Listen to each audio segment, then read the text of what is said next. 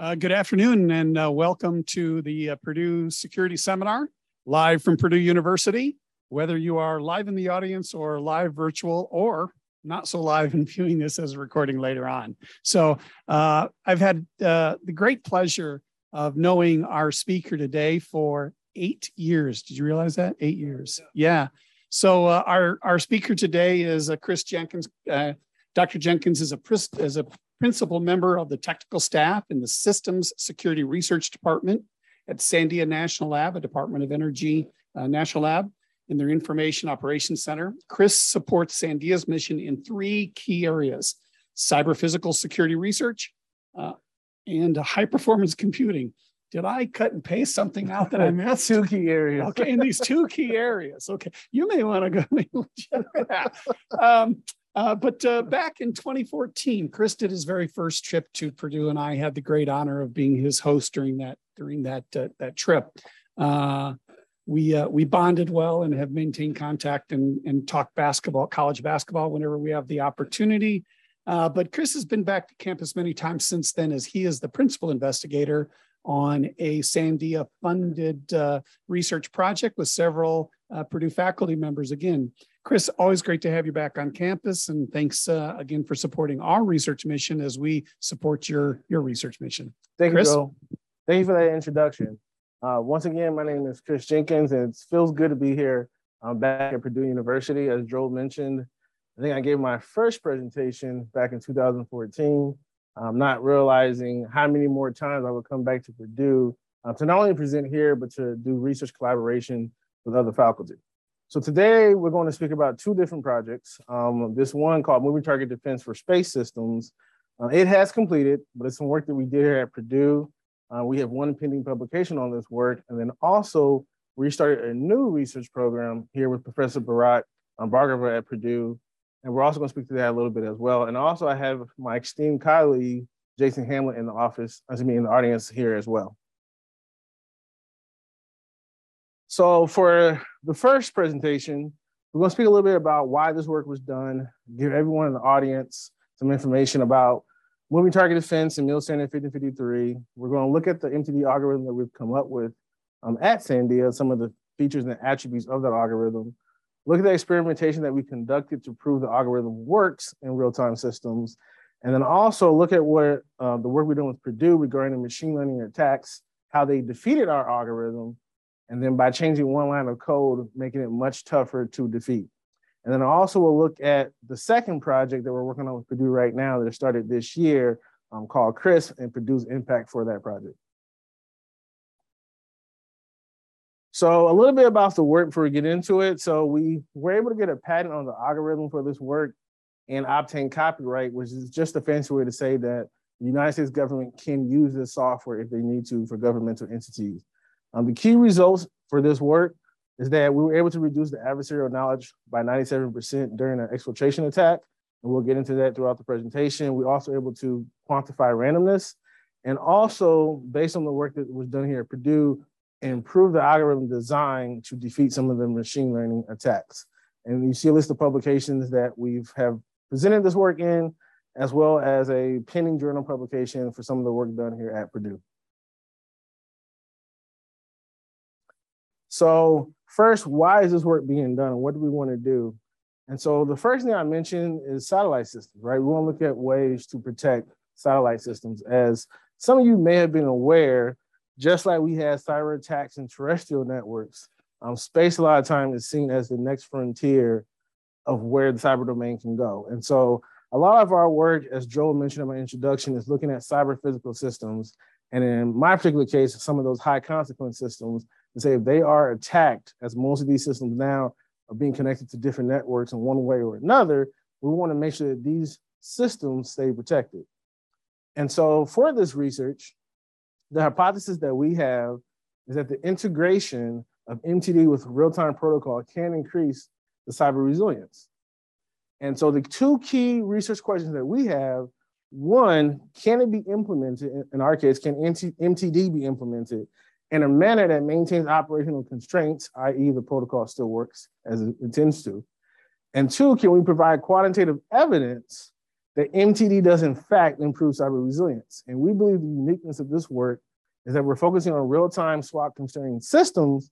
And while we can be a complement to anomaly detection is not required for our MTD system to work. So now we'll get into the background. I can actually teach a whole class just on MIL Standard 1553, but for the purposes of this work, this is a military protocol that's been around since the 1970s. Tried and true. A lot of military aircraft use it. Satellite systems use it. The key concept that we need to take away for this particular presentation are what you see on the screen: the bus controller, the bus monitor, and the remote terminal. So typically a bus controller would be a mission computer or your aircraft. Your remote terminal would be something that may be a sensor, a camera, altimeter, or different sensors that you may have on your particular network. And then the last is the bus monitor, which serves as the same purpose as your flight recorder on your typical commercial airlines. And so here's just an example of a message that may go on the bus.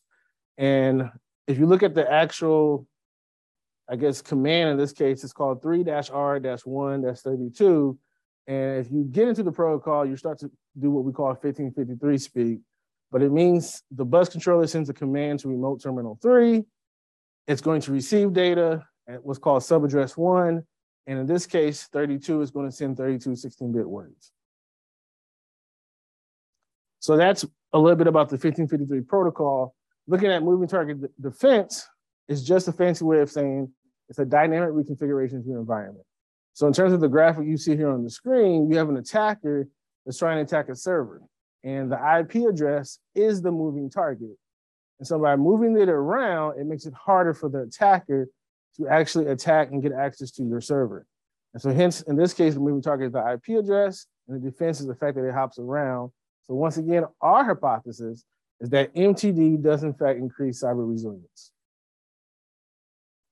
So now we're going to dive into the design of our algorithm and also highlight some of the kind of raw features of the algorithm. So when we first came up with this idea, we did not want to come up with a MIL standard 1553, or in this case, 1554. We wanted to keep the underlying protocol, but still have a way to dynamically have nodes change their address. So just like in the previous example, you have IP addresses. In this case, you have 1553 addresses. We want to keep everything in sync. As you can imagine, if these networks on high consequence systems, a loss in synchronization could be catastrophic. And so but in addition to that, unlike IP addresses where you have 4 billion or maybe more, on these type of networks, you have 31 possible addresses.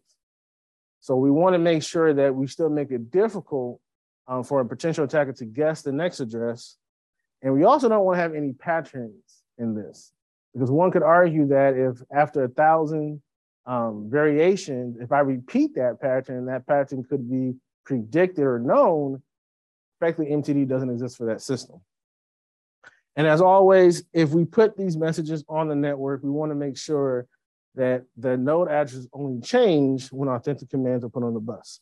So these were the 6 constraints that we had when we first started this algorithm back in 2019.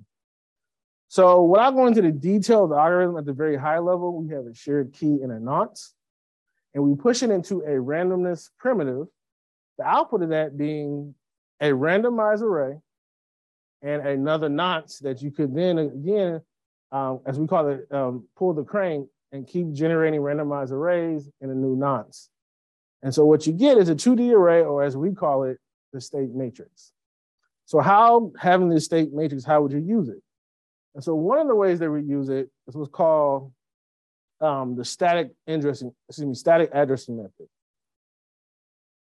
So if we have an index of 3 that comes out on the bus, and a node has a static address of 0, which is the same address as if MTD did not exist on the bus, it would pick value of 4 for this next address. And if we had a node that started with a static address of 4, and we saw an index of 3, it would have its next address as a value of 24.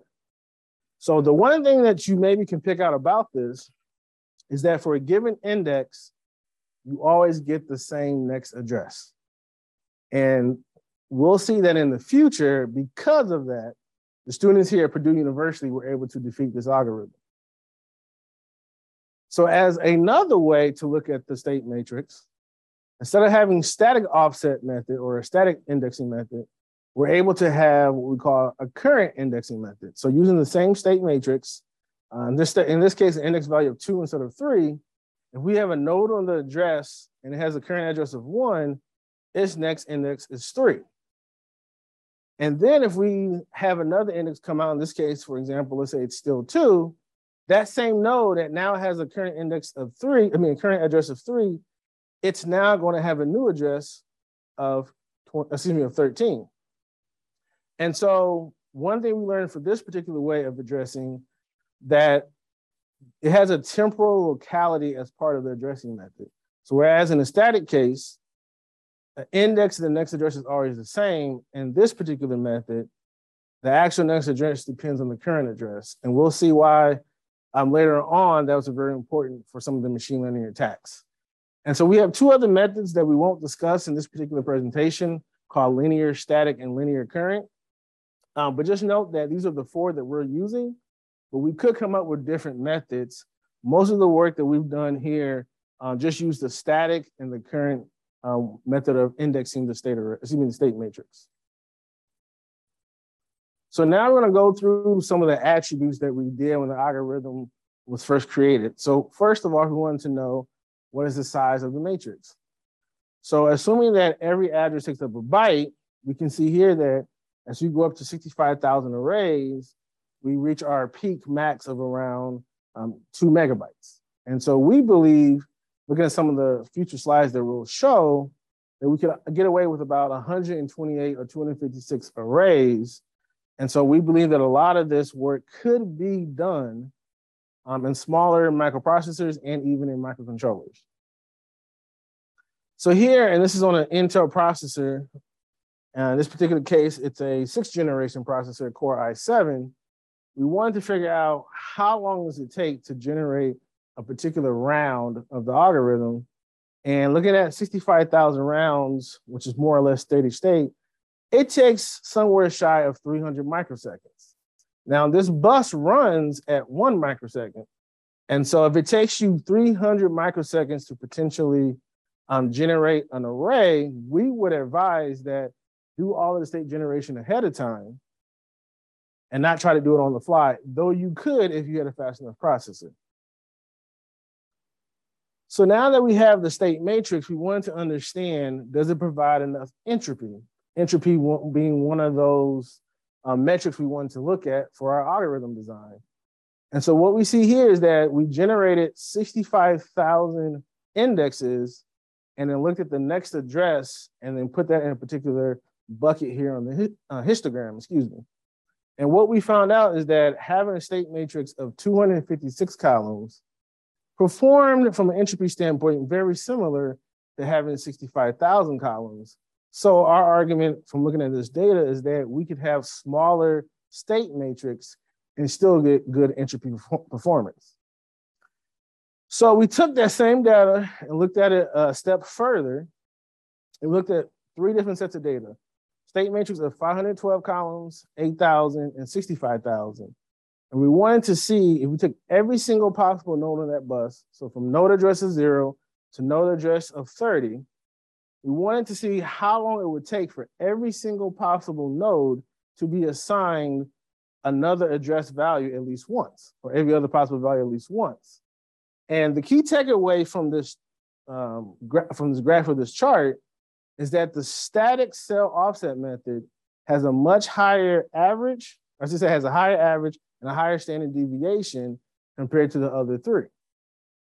And the key thing that we found interesting about that is that as we go through the rest of this presentation, we'll start to show you different windows to look at this data.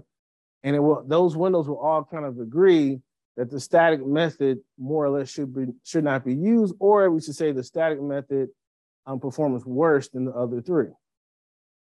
So here we have another window we want to look at. I won't get into the details because I can spend probably 30 minutes on this slide alone, but we looked at 3 aspects of the state matrix in the algorithm: the offset method, the size of the state matrix, and how often we were to update the state matrix. And what we found out using these 9 unpredictability metrics is that the state size, the state matrix size, and how often you update the state metrics did not affect those metrics as much, the unpredictability metrics. But the actual offset method, the metrics did change a lot more, meaning that static had the worst performing.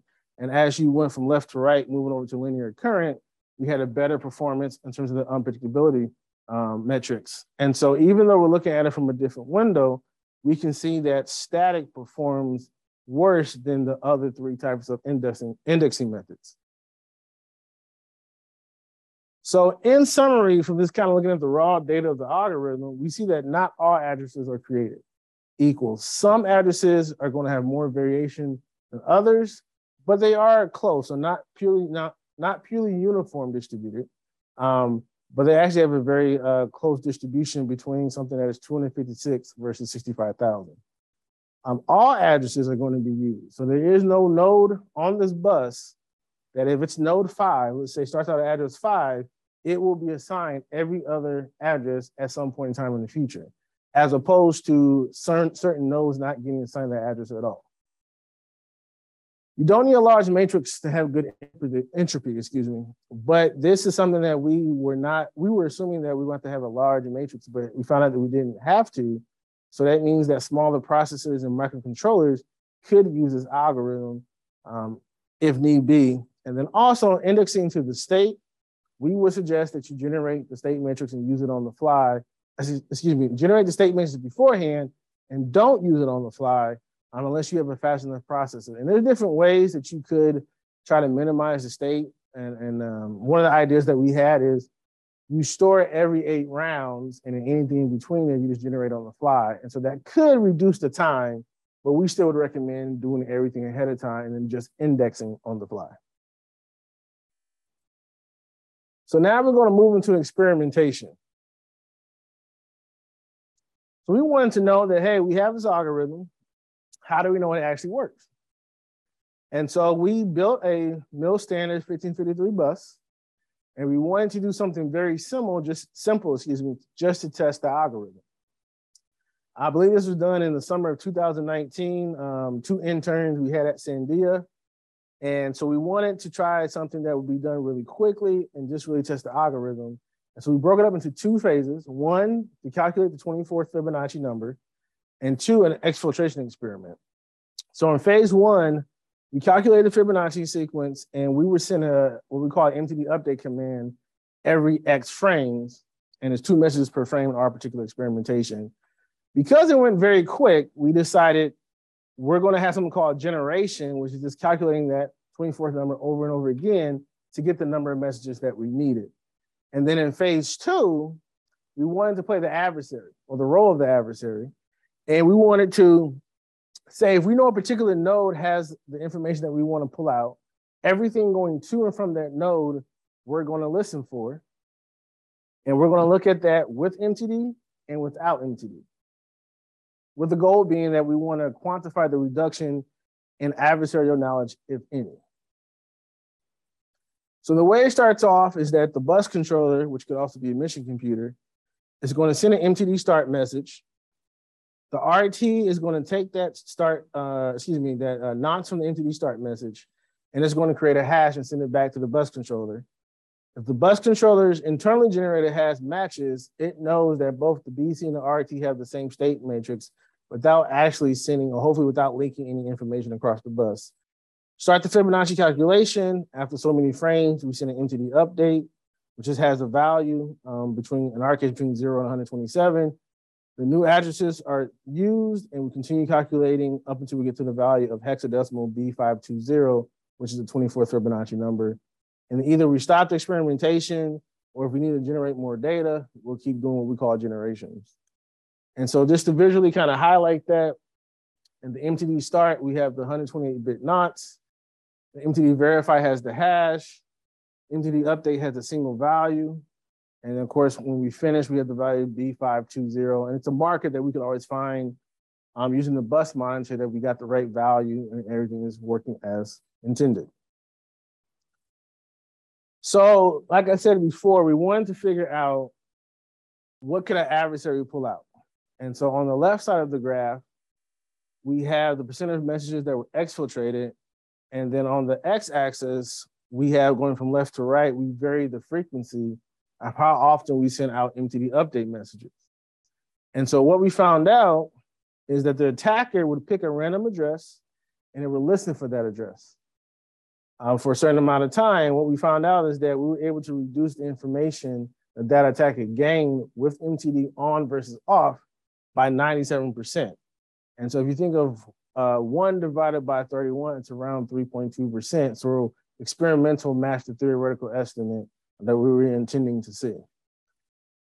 And so on the right side, same experiment, but the attacker knows the first address instead of guessing the first address.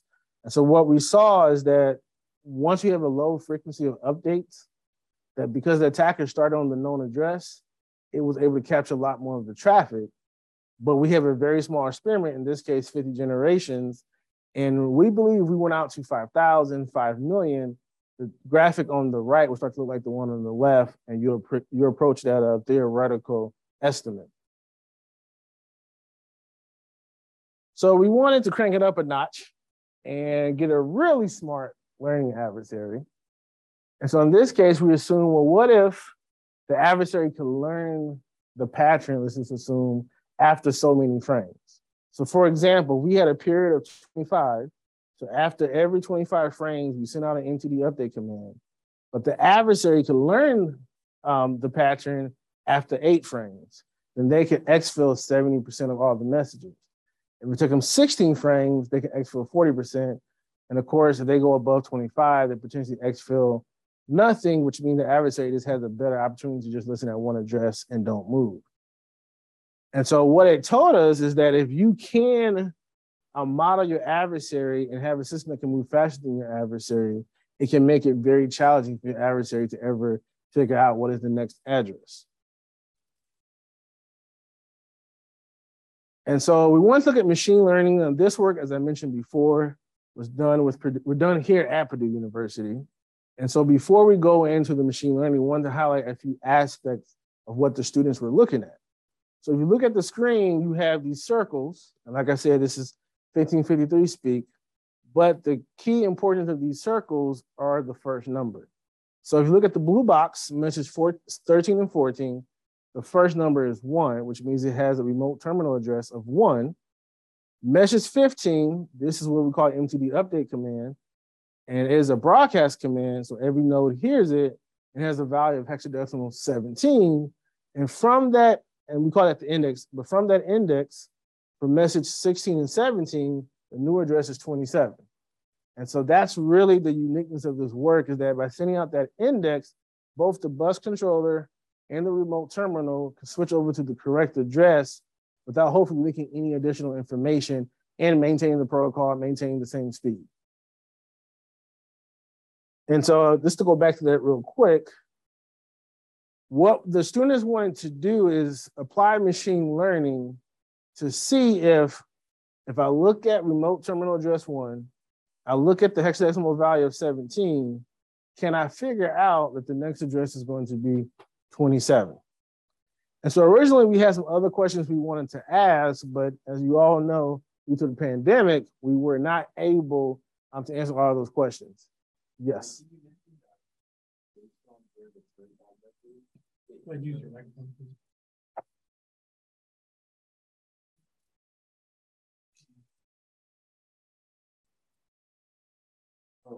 Okay.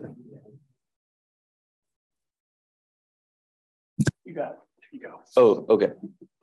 I think you mentioned that based on the current address, it is determined what the next address will be. How do you determine from the current address what the next address will be? So make sure I understand the question. So you're asking me, how do you determine the next address? So it depends on the indexing mode. So if you're in what's called the static indexing mode, given the index value of 17, I'll go back one, given the hexadecimal value of 17, so that's considered the index. And so in our particular algorithm, that index value of hexadecimal 17 corresponds to a column. And if in this case, the remote terminal address is 1. So in that column, you have the row of 1 per se.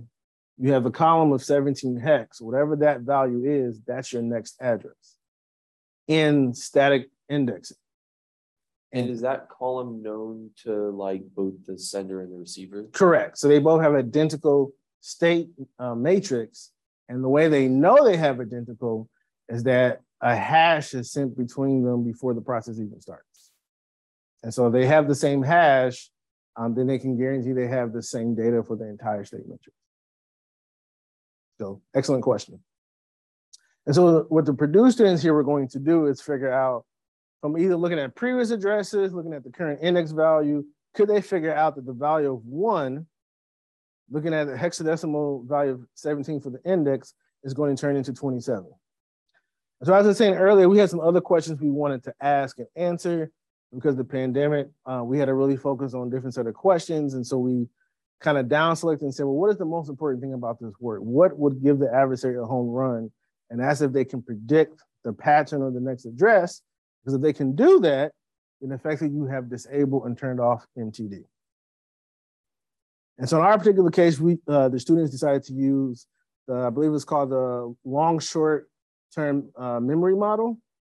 And I'm definitely not an SME expert, so the students definitely helped us out with this work. And we were able to vary the training size, but the test size always stayed at 20%.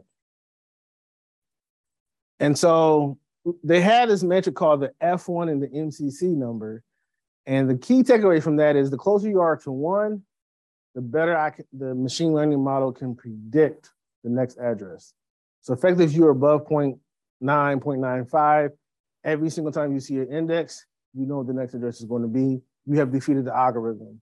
Home run, you win. Adversary wins the game.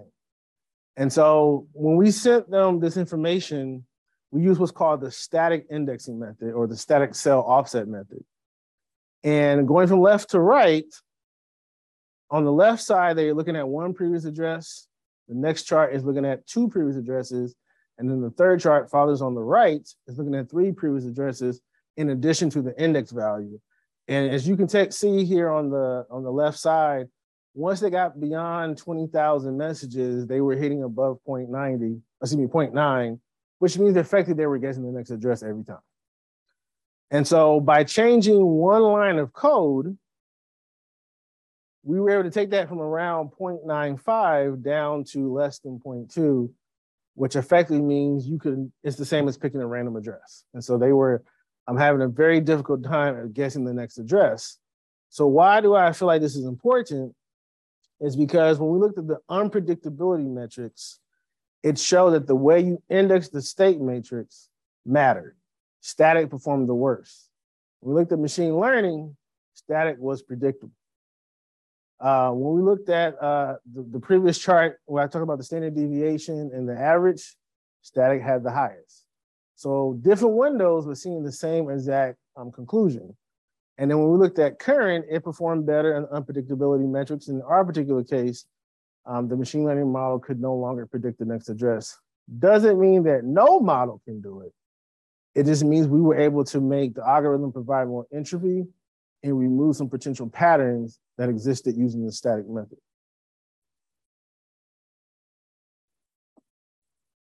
So I mentioned before, we got a patent for this work, obtained some copyright for the government. We're also now working under NDA with the commercial companies, the startup company, on integrating some of this technology. And as we mentioned before, I think the key results from this work is that being able to reduce information to the adversary, being able to quantify the entropy and randomness in the algorithm. And towards the end of the work, we realized that while we focused on Mills standard 1553, the actual algorithm could be decomposed into 4 components.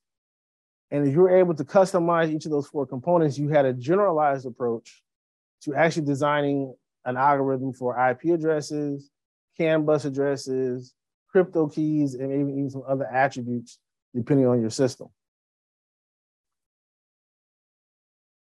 So before I move on, are there any questions from that work? We do have one. If an adversary is sniffing the bus and has access to all initial conditions, can they defeat the whole scheme, assuming that they know the MTD algorithm? So what the adversary would have to have is that shared key. So the only thing the adversary sees on the bus, it sees the index going back and forth. It sees the hash. In our case, it's really a HMAC 256 or HMAC 512. And they see the nonce in the MTD start commit. And without that shared key, we're going to make the argument that you cannot predict the pattern of next addresses. And to prove that argument, or at least to have more data and quantifiable argument, that's what the students here at Purdue did. They used machine learning. They did not have access to the shared key. With one method, they were able to predict it, and with a particular another method, they were not. And so I think given, just to address the question directly, given a sufficiently strong algorithm and given the information and attributes that an adversary could get on the bus, they should not be able to predict the next address unless they have the shared key. Hopefully that answered the question. Yes. Is that hash that you're referring to, does that also serve to like seed the pseudo-random number generator for the methods that were superior to static? So the hash does not seed it, but the shared key does help with the seed. And the randomness primitive could use, in our case, I believe we used SHA hashing, but you could use symmetric cipher in either stream cipher mode, block cipher mode. You could use other primitives. It's just that once the work got going, the hashing worked for us, and we just kept going on, did experiments, did machine learning, other attributes of the research. But you could go back and try, AES 128, 256, SHA-3, and some other algorithms to see how they fare with unpredictability metrics, histograms, so on and so forth. Yes, in the back in the orange. You mentioned that there was this one line of code which you changed, which effectively reduced the prediction capability of the LSTM model by like 60%, I guess, because it was above 80% initially. The ML was predicting everything, and now it was below 20%, below 0.2. I was just curious as to maybe you could give me just a general sort of idea. Sure. So what was the line of code, right? It was a very simple change. Go from about 95 down to less than 20.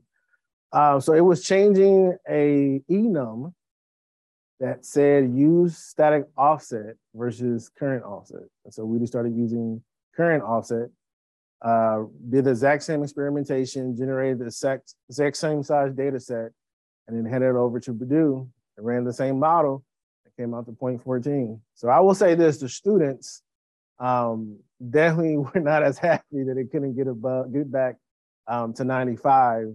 But from our standpoint, this was great because we designed the algorithm with knobs to begin with. So we didn't say that this is the way it has to work and this is the only way it has to work. We actually built in knobs. And so whether that's the size of the state matrix, how often you update it, the way you index into it. And so even though we had quote unquote compromise, it was a simple fix because we built it into the algorithm. I believe there's a question over here.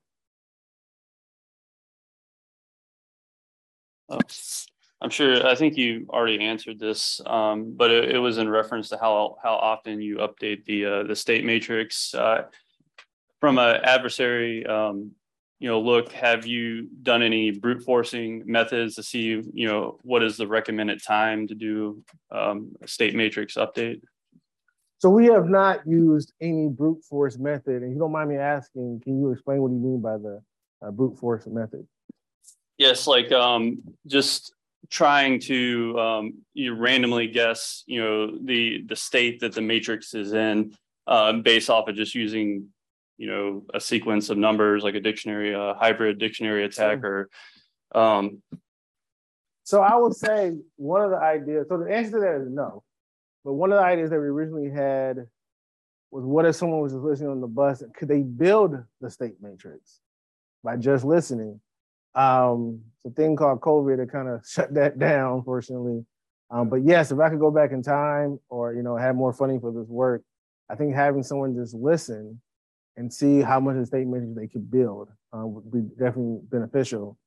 And at least for the unpredictability metrics we were looking at, I think every 32 frames to every 4,096 is what the work was looking at. And what we found out is, according to the work that we did, the amount of updating should not affect greatly the entropy and randomness in the algorithm.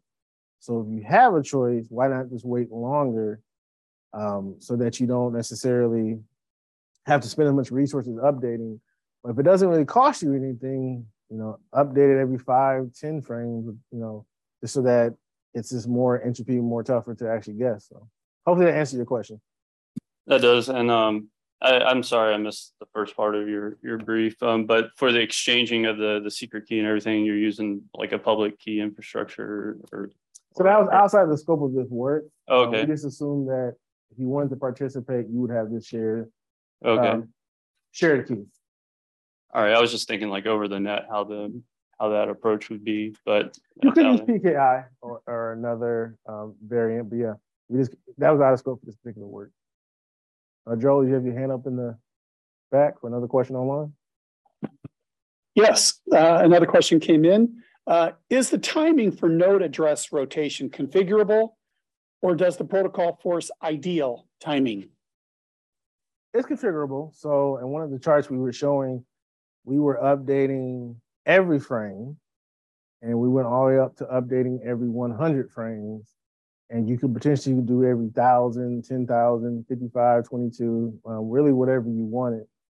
And that's one of the benefits of it running on top of the existing protocol. We didn't have to really figure out the timing. If the protocol says, this is how you communicate, within one of our messages is a 16-bit unsigned integer between the value of 0 and 127. And so we don't have to do anything specific for timing. It's just a message like anything else, since it's really overlaid on top of the protocol. Thank you for the question. Any more, Joel? That's it? Okay, so we'll go on to the next project with my remaining time. So this one we just started this fiscal year. We have 2 more years to go on it. So I think ending around September 2024.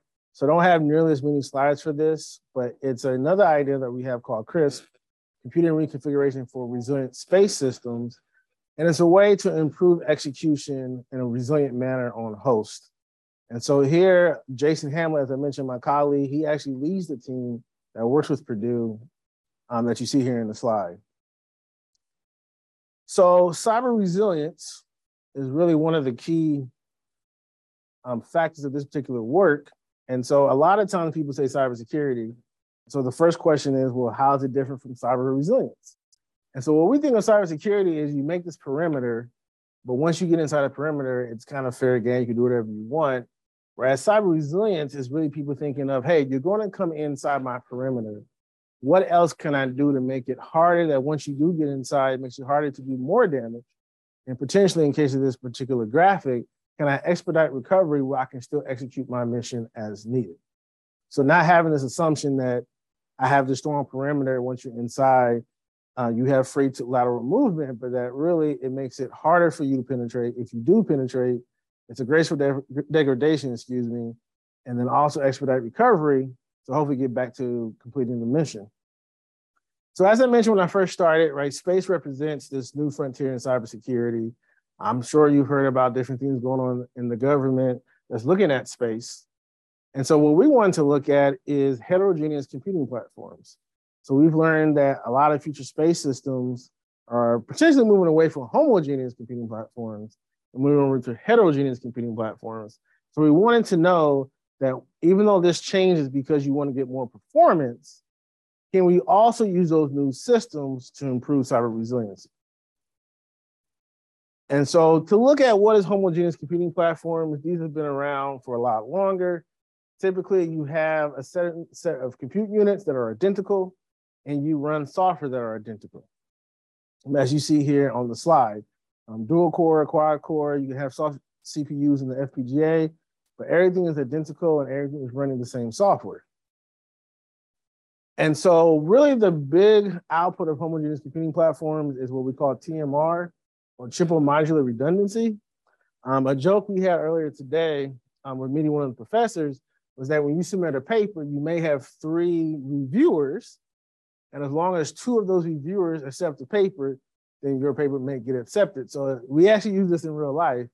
But going back to homogeneous computing, TMR typically has 3 computing units running identical software, and as long as 2 of the units agree, those units typically may save some state and reinitialize the disagreeing unit with that state, and then they all continue forward. Another way you can do it is what's called DMR. You don't need that 3rd compute unit. The challenge being that if there is a fault or disagreement, you don't know which one is right, which one is wrong. And so you can either go back to a checkpoint, you can reset the system, you can just issue an alarm or a fault, and maybe just wait for someone to intervene. Some of the DMR systems use what's called lockstep, which is at some level, they could actually execute the same instruction in the processor in lockstep. Sometimes there could be a little bit of slack, so maybe 4 or 5 instructions behind, or even something much larger. But typically in lockstep, they're executing at the same time, and the output is checked at some sync point, which could be a checkpoint. Checkpoint is being that every so often I take some image of my state, and I have a way of getting back to that checkpoint. So in case my 2 outputs disagree, I jump back to that checkpoint and then just continue. And so this is how we use typically homogeneous computing platforms. So when you think about heterogeneous computing platforms, and hopefully the colors are coming through online as well, we can see that we have a lot more diversity. We have different compute units. And so these are the kind of platforms that are starting to be used. In particular, we're looking at the Xilinx Versal platform, where you don't necessarily have a quad-core CPU. You don't necessarily maybe have a quad-core, DSP. You don't have enough units to have maybe TMR. And so what we want to look at is, can we look at these heterogeneous computing platforms and still get the resiliency that we had in homogeneous computing platforms, but potentially done in a different way? And looking at space platforms in particular, you may start out with one platform. Here we have the Versal on the left side. And because space systems are built to be modular, you may get additional compute units at some point in the future. So can you incorporate them into your cyber resiliency? And so at the high level, what we want to do is just the same way TCP guarantees network traffic will get across the internet. Can we use CRISP to guarantee execution, or in our case, have resilient execution? And so our first experiment is looking at sorting a 1 million element array in the presence of faults. And we want to know, can we organize the system in such a way that that sorting will always come out correctly, regardless if it's a cyber attack, the presence of ions hitting some of the processors, radiation, any other faults that may happen in the system. But can we guarantee a TMR-like system on heterogeneous computing platforms where we always have the same sorted array? And we're also looking at compression and maybe even a few other algorithms as part of this work as well, just to see, can we guarantee that software will always make progression, and if there is a fault, it can remedy itself on a heterogeneous computing platform. And here on the right side, for the ending of fiscal year 22 and also fiscal year 23, you can see some of the items that Purdue is helping us with at Sandia. They're going to focus a lot more on the algorithm, some simulations, and then we're going to have the physical hardware at our labs and take their output and actually run it, code it up and run it on our physical hardware. So that's the end of my presentation. Definitely want to thank you for your time, having me back again once at Purdue. And now I'll take any questions you may have. Thank you.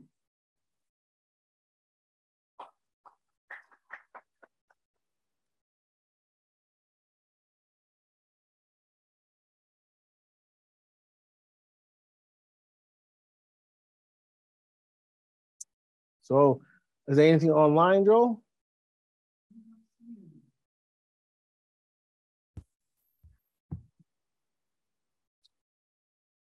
Sure, go ahead, Bharat. Oh, yeah, hi. Chris, you presented it so beautifully, I can't believe it. Very impressed. And also it's recorded, so many students will be able to listen to this. I don't have any a specific question, but what I want you to encourage is what the students can do. So thank you for the kind words. So one thing I would say for the students, as always, when you have people come up and speak, definitely take the time to learn a little bit more about their company. Because believe it or not, I was in your seat at one point. And so you are going to school to learn some fascinating facts to be able to give back in your profession and actually work in a profession you enjoy. So definitely afterwards, if you want to talk about internships, I do recruit. So I've been out to about 4 or 5 universities. I'm going out to one in about 2 weeks to recruit. So we can talk about internships and different ways we can get you plugged in at Sandia. So definitely feel free to come up and speak afterwards as well. When is a good time for students to contact you for the internships? So we just had our postings go out, I think, this month. And we're probably going to have them close around December. And so the institute that I primarily interview for is called CCD, or the Center for Cyber Defenders. It's one of the premier institutes that we have at Sandia. It's about, 30 to 50 students in that particular institute. We have others, so probably for the summer, we may have around 1,000 interns or so. But the CCD is really the institute for those that are focusing and want to know more about cybersecurity. And so if you do apply, I could definitely give you the requisition number to apply to, but if you do apply, you may actually talk to me on the phone, do a quick phone screen, and typically I give my assessment back to the people who make the decision. And then if they decide to say yes, then you typically come out in the summer. But the way things have been the last few years, you may even be able to stay and work remotely. I know for myself, we had a few students come out this summer, and I believe 2 of them now are year round. So they went back to school, but they still log in remotely and work on the project that we have for them. So definitely coming out for the summer can turn into year-round employment. Thank you, Chris. So Sandia will be on campus September 13th at the Sirius Cybersecurity Recruitment Fair. And emails will be going out to all of the students who are on the Sirius affiliated student list, which you can sign up for at www.sirius.purdue.edu/students. And I believe there's an engineering career fair coming up, and we'll be here as well. So another one of my colleagues who graduated from Purdue, Sylvia, I believe she'll be coming out here as well. And with that, we are at the end of the class period. Chris, thank you very much for joining us. To those in the room and to those virtually tuning in, thanks very much, and we'll see you again next week. Thank you.